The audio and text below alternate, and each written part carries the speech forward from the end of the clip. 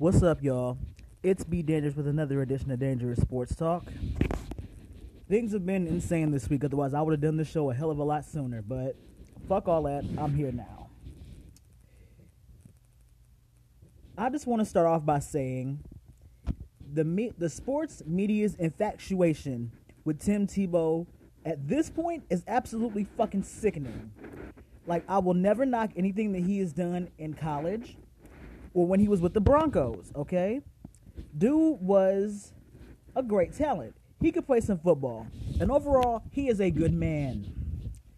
But the way that the media romanticizes the idea of having Tebow time, some type of Tebow time, in sports in general, whether it's him playing tight end for, oh my God, where did he go? Whether it's him playing tight end, whether it's him being on the Mets, whether it's him being a quarterback for the Patriots, like, listen, the media overly romanticizes Tebow time. And for what reason this is, I have no idea. Like, did Tim Tebow have a legendary career in another life that we didn't know about? And they just keep trying to push this down everybody's throat so bad? Like I said, I don't have any issues with Tim Tebow himself. But I have an issue with the media constantly always trying to push this down our throats to make us like, this is a guy, you have to like this guy, he's going to be this, he's going to be that. But then when he falls short, there's really nothing else to say. Like, listen, we know he's a talented player. He can play some football. But they just overly try so hard to make him happen. Like, they want him to have, like, to be like the damn near the Michael Jordan of the NFL or sports in general. Like, when he was a sports broadcaster on ESPN, I listened to his takes. I listened to what he had to say. And he was pretty solid at that. Like, I liked him as a sports anchor. But they, like I said, the media just wants him to be a legendary athlete so bad that it's damn near sad to the point of where you get sick of this. Like, we get that he did what he did in college with the Florida Gators, of course. And now he's going to play tight end. Who's to say that he won't succeed? He very well may succeed. But at the same time, a tight end is a entirely different position from a running back, quarterback, or a wide receiver. Granted, they do the same things. Like, running backs can run passing routes.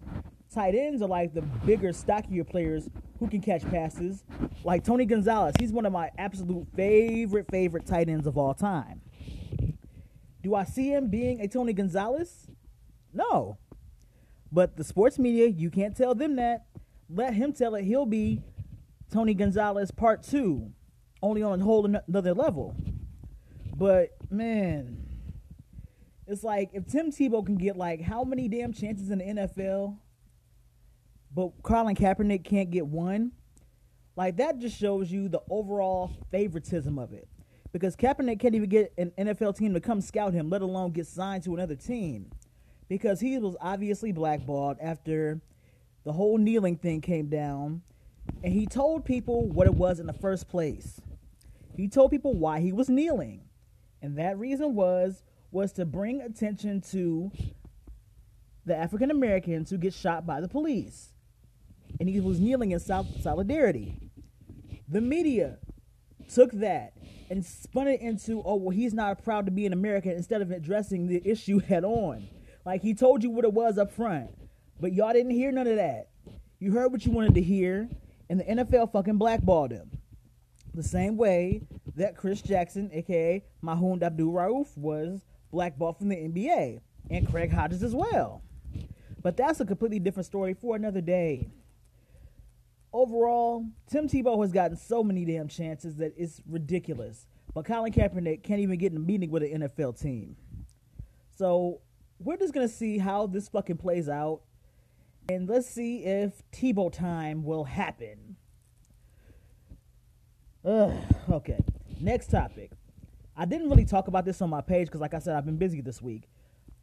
Russell Westbrook is the new Mr. Triple-Double with the most all-time triple-doubles, past Oscar Robertson's record. For 30-plus years, Oscar Robertson set the standards for triple doubles.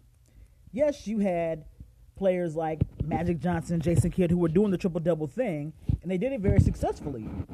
But nobody had really reached the level that Oscar Robertson had really got to. Robertson had gotten to until Mr. Russell Westbrook came along. We know that Oscar at least won one ring with Kareem.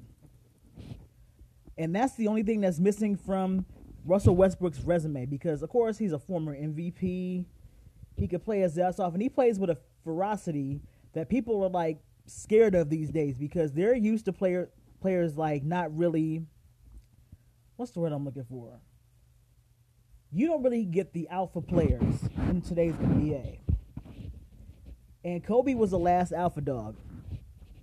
So to see this in Russell Westbrook is damn refreshing because you get the spirit, the old spirit of the NBA and how players used to be back in the day more so than anything in him. And to do what he's doing on the level that he's doing it at is nothing short of incredible. And I absolutely love the fact that he's a complete player, but personal accomplishments have to come second at some point. You can average triple doubles off the ass. You can beat your record from last year.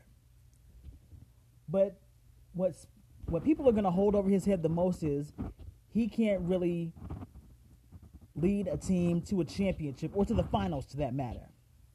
Because the only time that they actually made it to the finals was, of course, in 2012 with Miami. Was it 2012? No, 2013, my bad. And OKC, of course. But we all know how that played out. He didn't win that. But still, there's no reason to why Russell Westbrook shouldn't be on a successful team. And pretty much what things have been since he left OKC has been him playing his ass off on teams that are playoff bound, but not really. Like, I don't want to say the teams that he's been on have been mediocre with the exception of Washington, but pretty much Russell Westbrook, like, he wants to win so badly, and if he had players around him that wanted to win just as badly as him, maybe, just fucking maybe, Russell Westbrook would have a ring by now. And that's what I believe. Like, not taking away from what he did as an individual player. Individual accomplishments are great, and that should be commended. But there comes a point in time in every athlete's career, it's like where individual accolades don't mean much. And you're more worried about what the team is doing, and you're going to do what you have to do to modify your game to take them to the next level. Every great player had to modify their game so their team could get to the championship. When Kareem left, Magic had to do it. When the Bulls were coming up and kept getting eliminated by the Pistons in the playoffs, Michael had to change his game and get everybody else involved so they could get to the championship. Kobe had to modify his game and his way of thinking so the Lakers could get to where they were. So like I said, this is a lesson that's as old as time.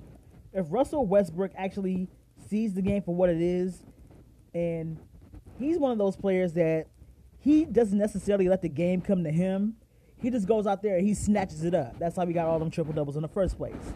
But let the game come to you is not really in his to-do list. But after a while, it's like you have to really take a hard look at your game and figure out, okay, I've been in the game for X amount of years, and I know I want more for my legacy and for this team. So I'm going to do what I have to do to get my team to the next level. If Russell Westbrook really wants to retire with a ring, he has to come in with that type of mindset. Granted, you can go out there and you can keep taking it, and you're going to be known as a great individual player, but as a team player, people really aren't going to associate you with like a Magic Johnson or a Larry Bird type. You know what I mean? Like, you're an alpha player. You want to go out there, play your ass off, and pretty much just be, people call him a stat patter, okay?